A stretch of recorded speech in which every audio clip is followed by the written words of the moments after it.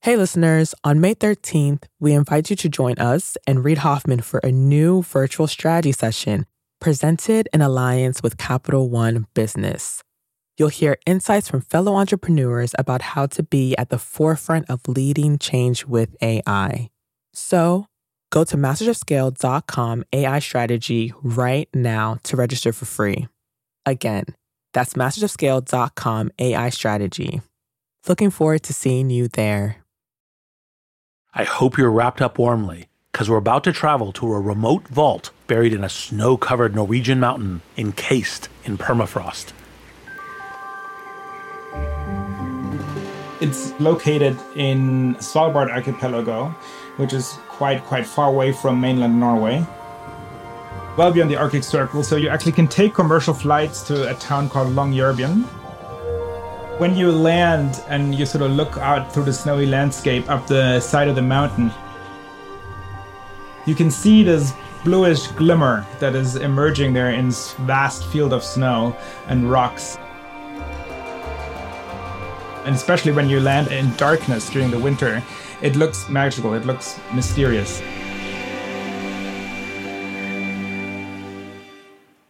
That's Hannes Dempewolf, Director of External Affairs and a senior scientist at the Global Crop Diversity Trust, or Crop Trust for short. He's describing the approach to the Svalbard Global Seed Vault. So there's this winding road going up the mountainside, and ultimately you see this wedge that's protruding out of the ground. And that is the entrance portal of the seed vault. The vault was built in 2008 to protect something far more valuable than bullion or Bitcoin. It's a depository for millions of seeds, accounting for thousands of varieties of the world's most important food crops. Once you enter this long entrance tunnel that's going way down into the mountain. When you're down in the mountain, there's this big hall. And from there's 3 big chambers that are hewn into the rock. Those are the storage chambers where the seeds are stored. The vault is designed to be an impregnable backup should disease, war, or some other calamity ravage our ability to grow our food. So when the vault flooded, headlines made it sound like a failure of cataclysmic proportions. Hannes has a more down-to-earth version of events. First of all, there was no flood. That is a complete mischaracterization. There was water intrusion in the entrance tunnel of the vault, so the seeds were never at risk. But of course, something had to be done. I guess flood makes for a more catchy headline than water intrusion, which I believe is a fancy term for a leak. But while the water intrusion was far from a disaster, it was an example of how the watchful eye of the steward can never stray. The Arctic, as being impacted by global warming or climate change, way more than other parts of the world. And so the higher summer temperatures combined with higher rainfall, which, Okay, so Hannes gets technical here. Basically, the seed vault was waterproofed, but the entrance tunnel wasn't. The builders didn't think that it needed to be.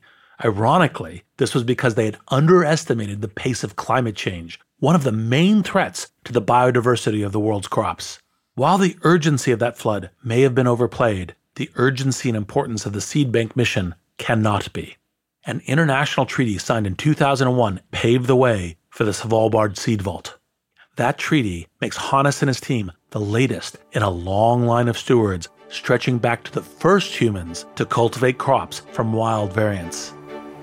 When you go down there and you see these seeds, those boxes from all around the world, from, warring nations sitting next to each other on these metal shelves, it's a very moving thing to see and to witness. And that gives you sort of confidence that we as the world can actually come together and tackle global problems. Committing to being a steward is easy to do. Following through is difficult, but the benefits far outweigh the costs. That's why I believe you're not just responsible for scaling your world-changing idea, you're also responsible for stewarding its development and wider use. You got to have incredible talent at every position. It's like this huge push. There are fires burning when you're going home. Can you believe it? Such an idiot. And then you go back to, this is totally going to be amazing. There are so many easy ways. I'm supposed to know what to do. I have no idea what to do. Sorry, we made a mistake. But you have to time it right. Oops. Working at a 3-bedroom apartment. Stuff that just seems absolutely nutballs 10 years later. I was like, well, that's just how you do it. We haven't made it. Just how you do it.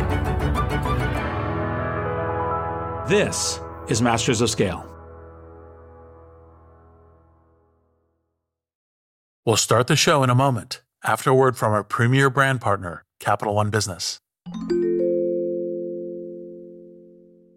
I woke up in the middle of the night because I had this nightmare that we were front page news, that we've done the stupidest mistake of our life by making this pivot. That's Aparna Saran, Chief Marketing Officer for Capital One Business, and she's recalling a moment from her previous position at Capital One when she was heading up a team designing a new business card.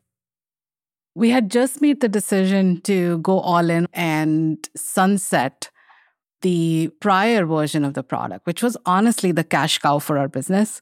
When we made that decision within a senior leadership meeting, as someone who had been on the journey to build this out for 5+ years, it was really exciting. But by the time the weekend hit, I started to feel the responsibility and the pressure. We are taking this big bet on something that I've built. Perhaps you've been there. You've made a pivotal decision, and then panic sets in. How would Aparna calm her butterflies and steer her team through this pivot? We'll find out later in the show. It's all part of the Refocus Playbook, a special series where Capital One Business highlights stories of business owners and leaders using one of Reid's theories of entrepreneurship. Today's Playbook Insight: have multiple Plan Bs.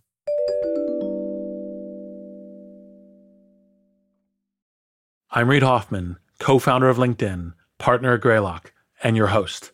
And I believe you're not just responsible for scaling your world-changing idea, you're also responsible for stewarding its development and wider use. There's a fine line between being a thoughtful steward, nurturing your idea, and being a cranky custodian, making sure that people only use your product in the way that you want. I wanted to speak to Rana Al-Kalioubi about this because she is one of the deepest thinkers when it comes to projecting and stewarding the possible uses of her product. Rana is the co-founder and CEO of Affectiva, a software company that uses AI to read people's emotional states by analyzing nonverbal cues in our facial expressions and voices. Rana's software has just started to scratch the surface of its capabilities. Just some of the avenues she and her team at Affectiva have explored include helping people on the autism spectrum, analyzing reactions to marketing campaigns, and creating personalized interfaces and safety features for cars. As you would expect of someone who has taught machines to recognize emotion, Rana has what is known as a high EQ, something that was obvious from her early childhood. One of my earliest memories is this blue plastic chair. My dad would plop me on there as a toddler, and he had these very early video recorders. And he would just have me give these speeches, right? And just record all of that. I remember standing on this chair as if it were my throne, really. I always kind of joke my dad was my first audience of one because I would just practice all my spiels on him. But I think it made me realize the importance of human connection and being able to be in front of an audience and be animated, use your hands and your voice and your expressions, which of course ended up being what my career was all about. Rana's father also helped her learn another important lesson about reading emotions, although this time he wasn't as conscious of his role. He would ask me to do all sorts of chores. So he would say, Rana, go fetch the polish for my black shoes. And I figured out if I got him the wrong color of shoe polish, I would stop getting asked. And he would ask my middle sister or my youngest sister. And I guess you can think about it as being emotionally intelligent. Well, it's certainly predicting the incentives and the reactions and these kind of things, which are part of the emotional fabric. I thought of it as actually more of a silent rebellion because in the Middle East, you don't say no to your parents ever, like ever. And I felt like that was my way of saying no. Rana's fascination with human interaction and emotional behavior grew through her childhood and adolescence, and she decided to make it the focus of her postgraduate studies. So the year was 1998. I had just finished my undergraduate at the American University in Cairo studying computer science. And at that point, I had already realized I was really drawn to human-machine interaction, more so than computer architecture or hardware. I was really intrigued by the intersection of humans and machines and that discomfort area. That discomfort area Rana is talking about can take many forms. It could be the elderly relative trying to use the internet for the first time, or the avid Mac user trying to get their head around Windows. We often forget how much we as humans have changed to accommodate the technology we use. For most of us, using a mouse is second nature. But if you hand a mouse to someone who's never used one before, you'll see that, in fact, it isn't as intuitive as you think. It was during this time that Rana read a book about these issues that changed her life. Its title was Affective Computing.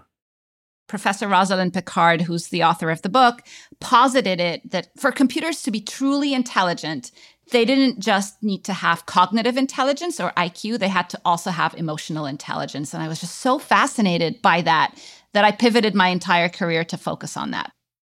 Rana not only pivoted her entire career to focus on what she read about in the book, she would eventually co-found Affectiva with its author. Here's Professor Picard herself describing what got her thinking about the subject of human-computer interaction.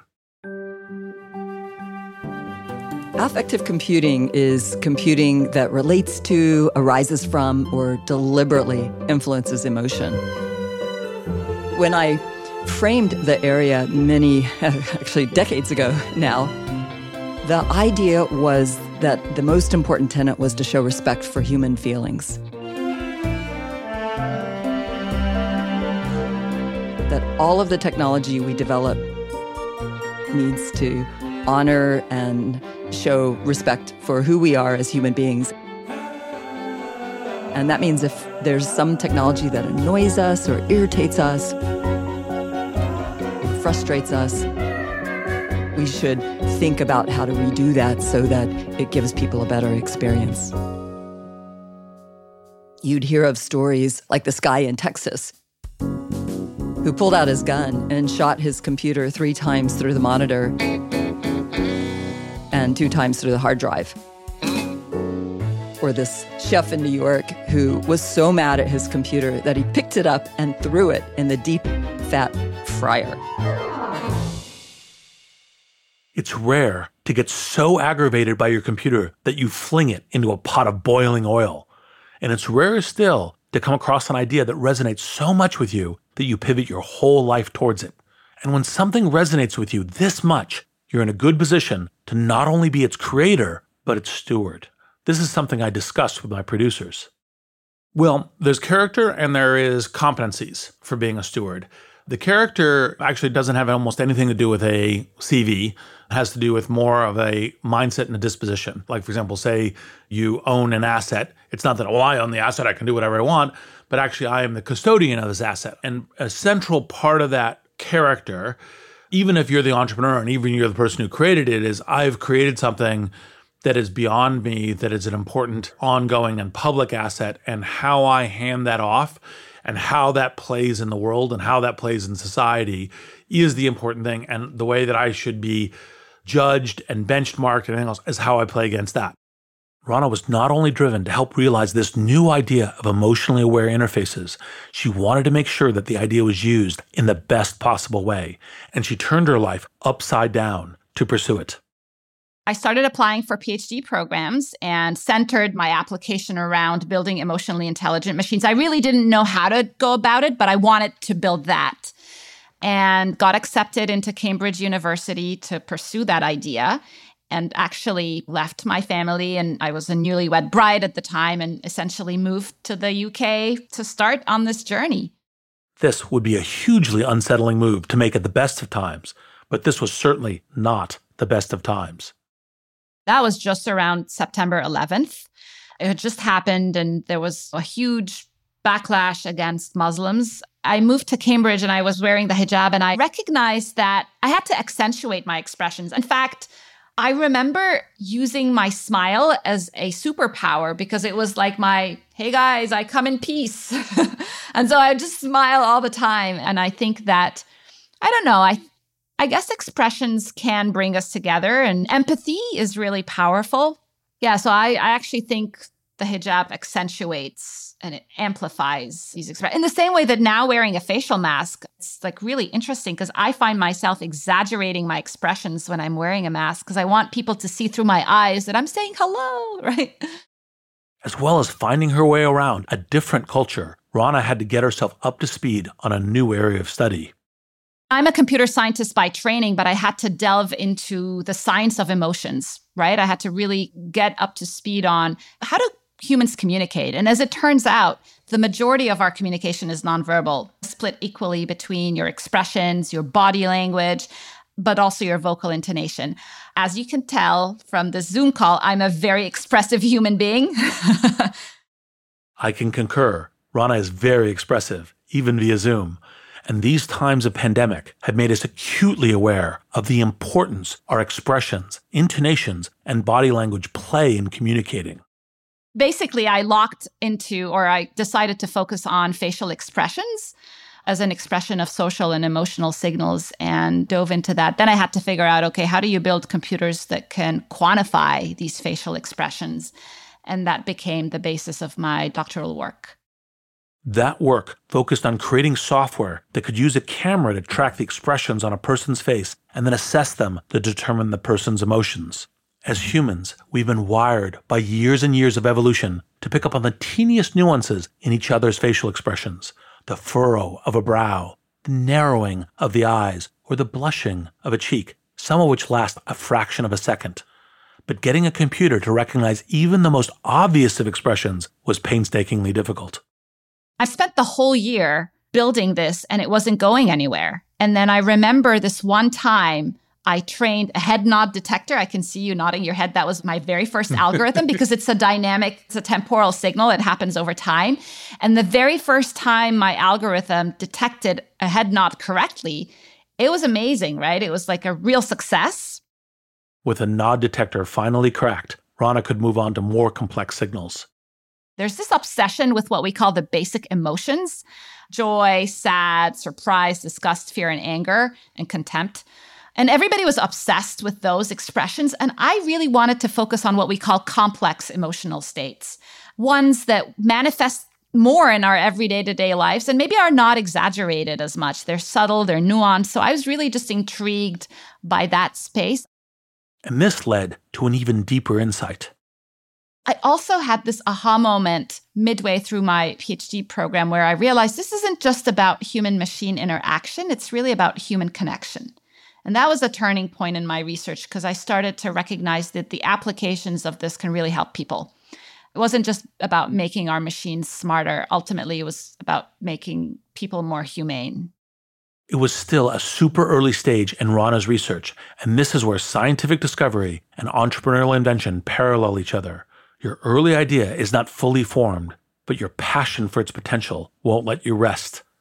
That's why at this early stage, you're probably not worried about how the world may use or misuse your idea. You're focused on making that idea into a real thing rather than stewarding its future applications. For Rana, that real thing was the very first working model of her technology, the distinctly unscientific sounding, but very scientific mind reader. So mind reading is the scientific word for analyzing and understanding people's facial expressions and then inferring a person's emotional or cognitive state, like whether you are happy or angry or surprised or tired or interested. And so I built this software that used a webcam, like the big, fat, blurry webcams from 20 years ago.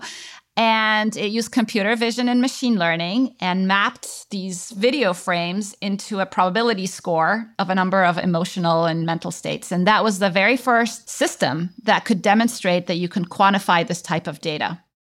Rana was deep into this research when Professor Rosalind Picard came to Cambridge to give a talk. Unsurprisingly, Rana was among the researchers who jumped at the chance to meet her. And I was like, oh my God, this is my opportunity to meet with somebody who I thought of as a role model. And, I really wanted to meet her in person. And so I prepped like crazy for that. And the idea was she was going to spend 10 minutes with each of us. We ended up spending almost an hour. And I made sure I had a demo of my work so it would be live and interactive. And there and then she said, why don't you come work with me at MIT? And that was like a dream come true. It's a clear example of how there will be other people just as enthused by your idea as you are. And if you can connect with them, they will be your allies in bringing your vision to the wider world and ensuring that it is used in the ways that align with your values. Professor Picard invited Rana to join her at the MIT Media Lab. The pair weren't just united by their fascination with the technology, but a fascination with how it could help people. We focused on autism as one kind of extreme case of that. Individuals on the autism spectrum really struggle to read and respond to people's faces and nonverbal cues, and it affects, as kids, it affects their ability to make friends. As adults, it affects their ability to get jobs and keep jobs and have relationships. They developed an idea for a piece of hardware that could bring their ideas to bear on the problem. So we proposed to the National Science Foundation this idea of a Google Glass-like looking device. This was way before Google Glass. And the idea was to implement a camera that would help the child in real time get real-time feedback on your different social and emotional cues. So imagine I was wearing these glasses. It would say, Rana, Reed doesn't look very interested in what you're saying. How about you change up the topic or ask a question, right? So it was this real-time feedback device. And when we first applied, NSF said, amazing idea, impossible to build. And they turned us down. For the pair of academics, this was an unexpected test in entrepreneurship. It's one that most entrepreneurs have to contend with. And like any pair of driven founders to be, Rana and Rosalind passed with flying colors. So Roz, of course, being the gritty person she is, she called me and she said, you know what? They said they liked the idea, but they said it's impossible to build it. So let's build it first and then apply again and get the funding, which is exactly what we did. Although this funding was essential, it was not the only way that Rana and Rosalind leveraged the unique environment of the Media Lab. We would host this event, it was called Member Week, where we would invite all of the different partners and sponsors of the lab. The Media Lab is interesting and unique in that the majority of the funding comes from industry, not from government. And twice a year, we'd have this event. You actually had to show your technology or your prototype working.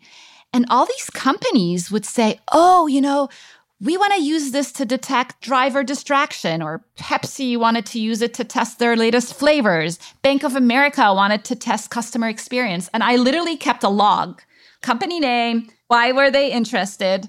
And when the list got to about 20 of them, I was like, okay, something's wrong here. We're ignoring all of these industry sponsors. And Roz and I went to the Media Lab director at the time, Frank Moss, and we said, we need budget for 10 more PhD students. And he sat there and said, this is not a research problem anymore. This is a commercialization opportunity you guys ought to spin out.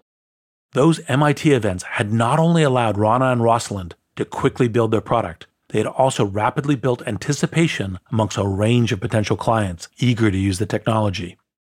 For me, the tipping point was realizing that something I'm so passionate about, I could bring out to the world at scale, right? Because in academia, you're usually doing this at small scale. And now we could bring that to the whole world globally. And that was very exciting to me.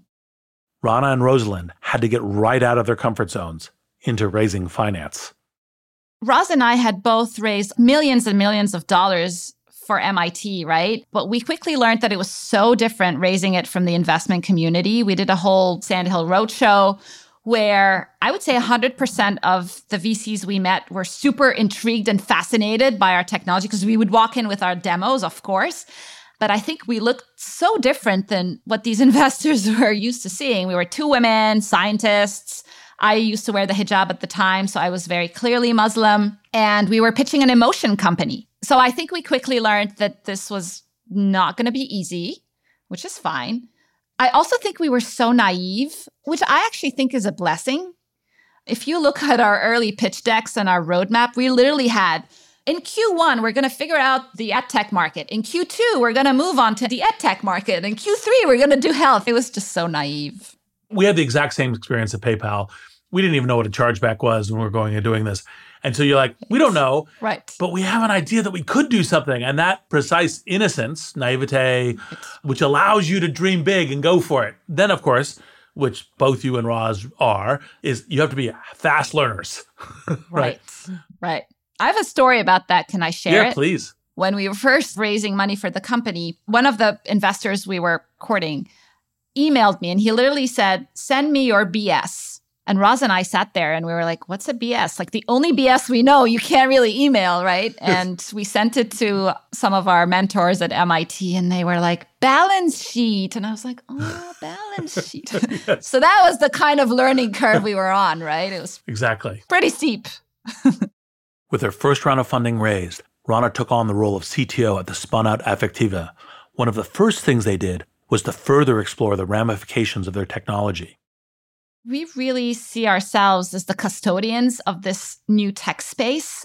We created the term emotion AI or artificial emotional intelligence. We seeded the category. We envisioned what this would look like in the future. What are the use cases? How do you build it? And we realized very quickly that this could unlock all sorts of applications in many industries. And we had to draw a line, right? Draw a line where we felt this application was being used for good or where it was being abused. Before they'd even won their first customer, Rana and Rosalind spent a great deal of time thinking about how to be good stewards of their idea. Here's Rosalind Picard again on why. The CEO is the most powerful person for creating an example of great stewardship. They really need to not just say that the technology is neutral and we'll let society find good ways to use it and we'll, of course, try to use it in good ways, but they really need to step up and be responsible for good use. And that means more than just putting out a technology and an application that's good.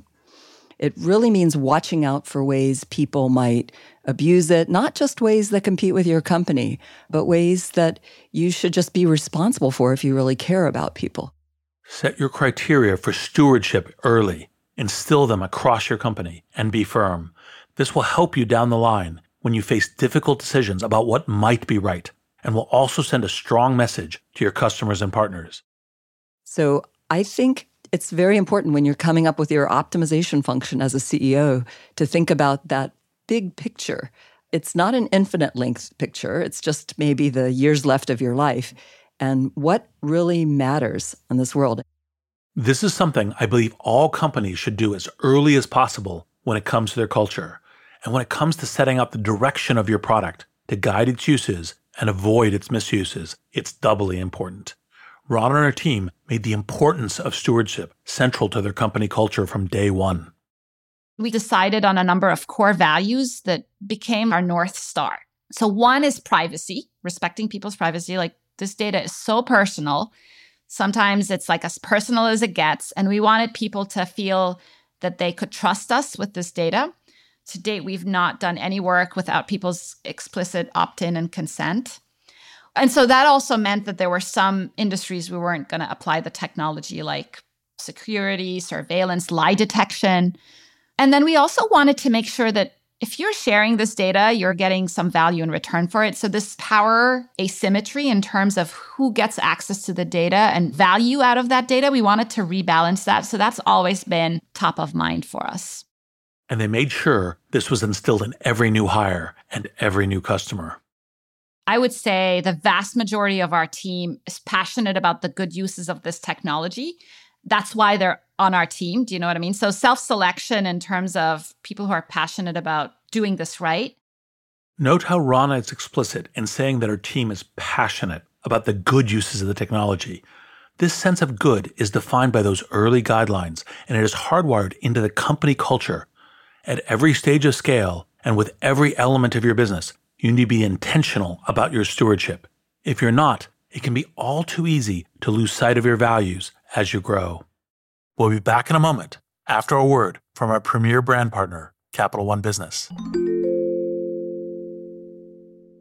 There was panic that set in that night because I didn't want to let people down.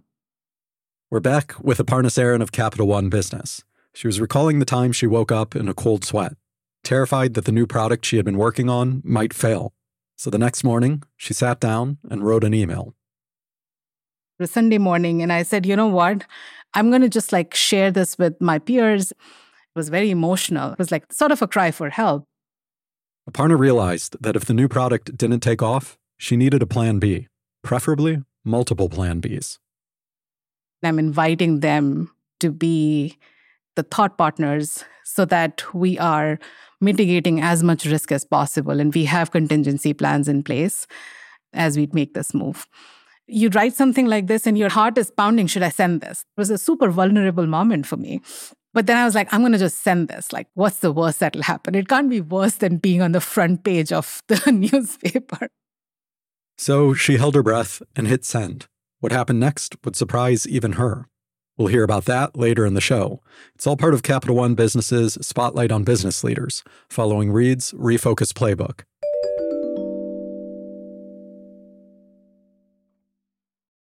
We're back. Before the break, Ron and her team had set clear ground rules that would help ensure their technology was used in the right way.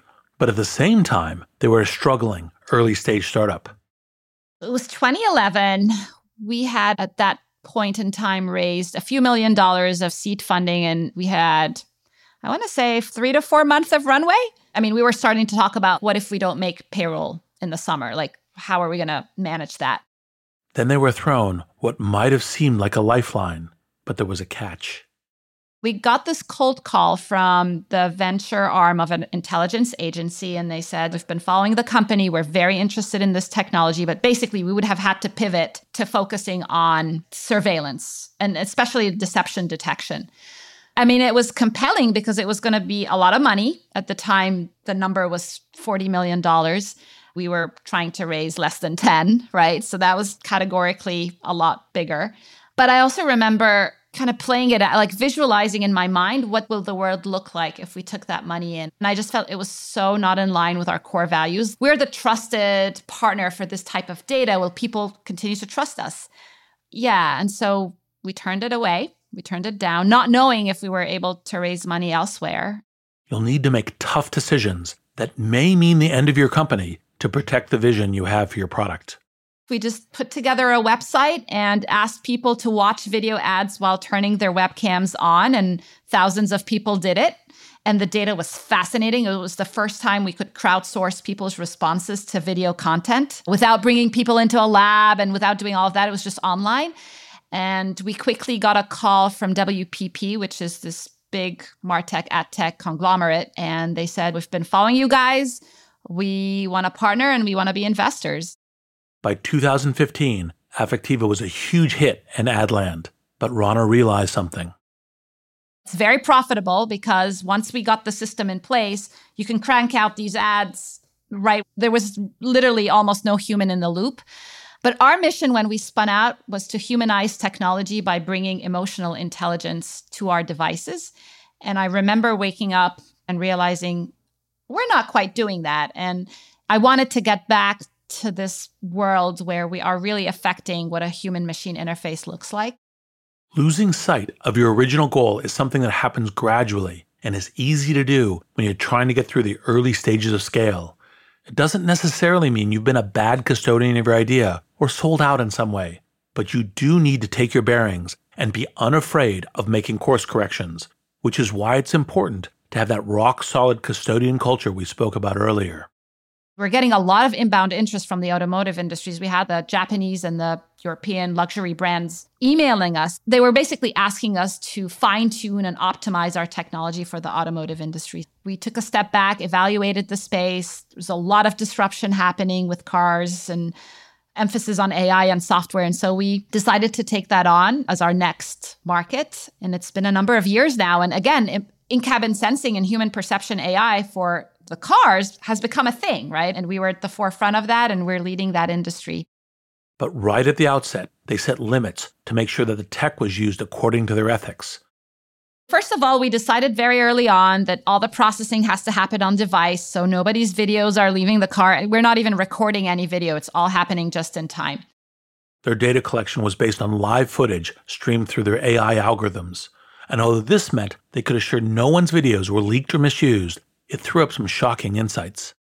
We had this internal debate at the company. As we get live footage of people driving their cars, is there even going to be any interesting data, right? Like behaviors. And we were shocked. Obviously, we ended up with a lot of footage of people being tired and falling asleep at the wheel, unfortunately. A lot of texting while driving. In fact, there was this one woman who had 2 phones in her hands while she was driving. That was scary to see. I mean, we asked these people to put cameras in their dashboards, right? So they knew they were getting recorded, yet we saw teenagers drinking while driving. It was just scary stuff. So we ended up with really interesting data, but it also underscored how important this technology can be to affect road safety.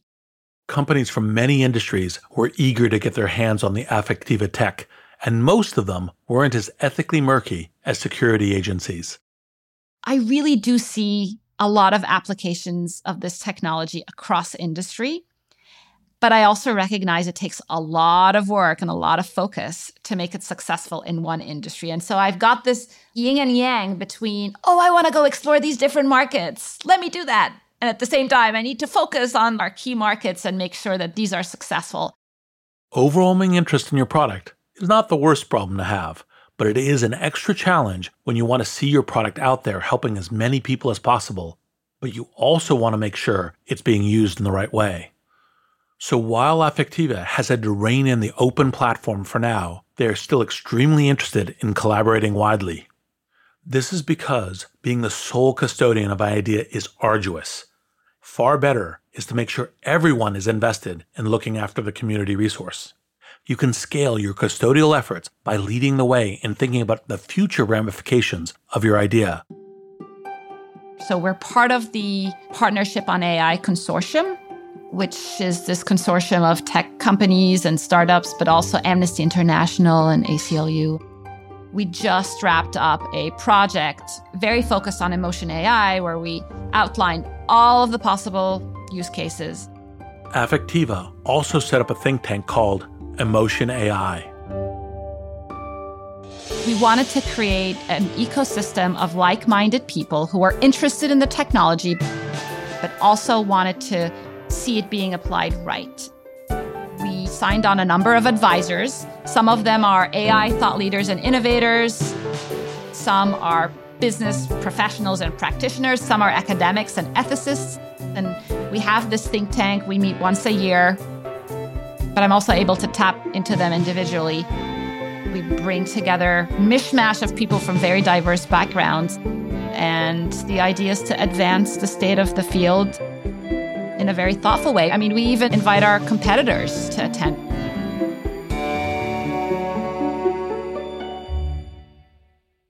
All these initiatives are important because any kind of guidelines you set for the use of your product will only survive if they are part of an ongoing conversation with your users, your industry, and society. And you should also keep having that conversation with yourself. Obviously, you say, look, these are the things that can make society better, but you could say some deception detection is good. So you guys are super smart. What's your thinking about what these lines look like within the application of the technology?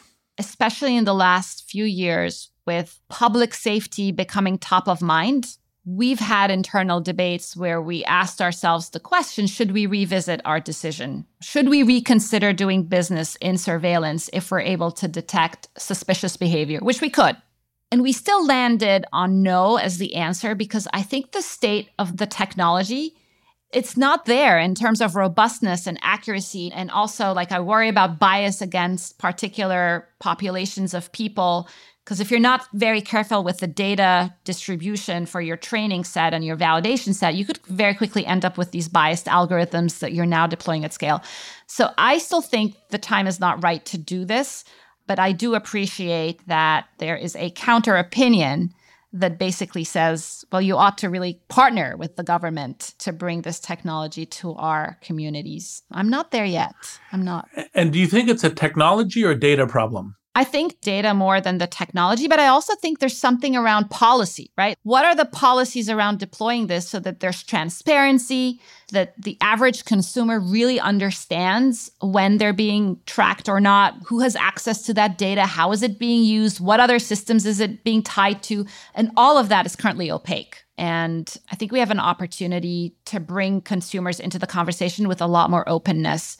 There's an argument to be made, I guess, why would I spend my cycles as a CEO doing this versus taking a few extra sales calls? But I just believe in this broader definition of a stakeholder, and our community matters, and I want us to do this right. The really great entrepreneurs aren't just product obsessed, they're impact obsessed. They're the ones who aren't just concerned about creating jobs or providing a service that people love. No, the truly great entrepreneurs are the ones who constantly ask, am I making a net contribution to society, not just right now, but for future generations? The scale of your impact is not just the number of people you touch or the depth of the engagement for those people, but the impact over time, over years, over decades, and perhaps even centuries. I'm Reid Hoffman. Thank you for listening. And now, a final word from our brand partner, Capital One Business. Throughout the day, text messages and emails kept pouring in. Whatever you need, just let us know. We're back one more time with Aparna Saran of Capital One Business. She was telling us about a Sunday morning email she fired off in a moment of panic. Minutes later, her inbox was overflowing. And the support she found wasn't just emotional, it was practical. We talked about detailed contingency plans, and we created our go-to-market strategy. Before we are in full rollout mode, we had stage gates so that we could test and quickly learn and iterate. And within a matter of 6 months, as we were rolling things out channel by channel, those stage gates would allow us to pivot if we saw something that we didn't like. That day, Aparna learned a lesson that stayed with her. Having multiple plan Bs doesn't just expand your options. It gives you new opportunities. The best way to pivot is actually open doors for thoughtful conversations, because humility in knowing that you actually don't know everything, as well as the empathy in knowing that disruption is always drastic and abrupt, helps you go through that pivot with other people in a very different way. Capital One Business is proud to support entrepreneurs and leaders working to scale their impact, from Fortune 500s to first-time business owners. For more resources to help drive your business forward, visit CapitalOne.com/BusinessHub. That's CapitalOne.com/BusinessHub. Masters of Scale is a Wait What original. The show is recorded remotely with sanitized audio gear. Our executive producers are June Cohen and Darren Triff. Our supervising producer is Jay Punjabi. Our producers are Chris McLeod, Adam Skuse, Jenny Cataldo, Jordan McLeod, Catherine Clark-Gray, Hallie Bondi, Christina Gonzalez, and Ben Manila. Our editor-at-large is Bob Safian. Original music and sound design by Ryan Holiday and Daniel Nissenbaum. Audio editing by Keith J. Nelson. Mixing and mastering by Brian Pugh. Special thanks to Chris Ye, Elisa Schreiber, David Sanford, Saida Sepieva, Adam Heiner, Emily McManus, Kelsey Capitano, Tim Cronin, Sarah Sandman, Charlie Meneses, and Colin Howarth. Visit mastersofscale.com to find the transcript for this episode, and be sure to subscribe to our email newsletter.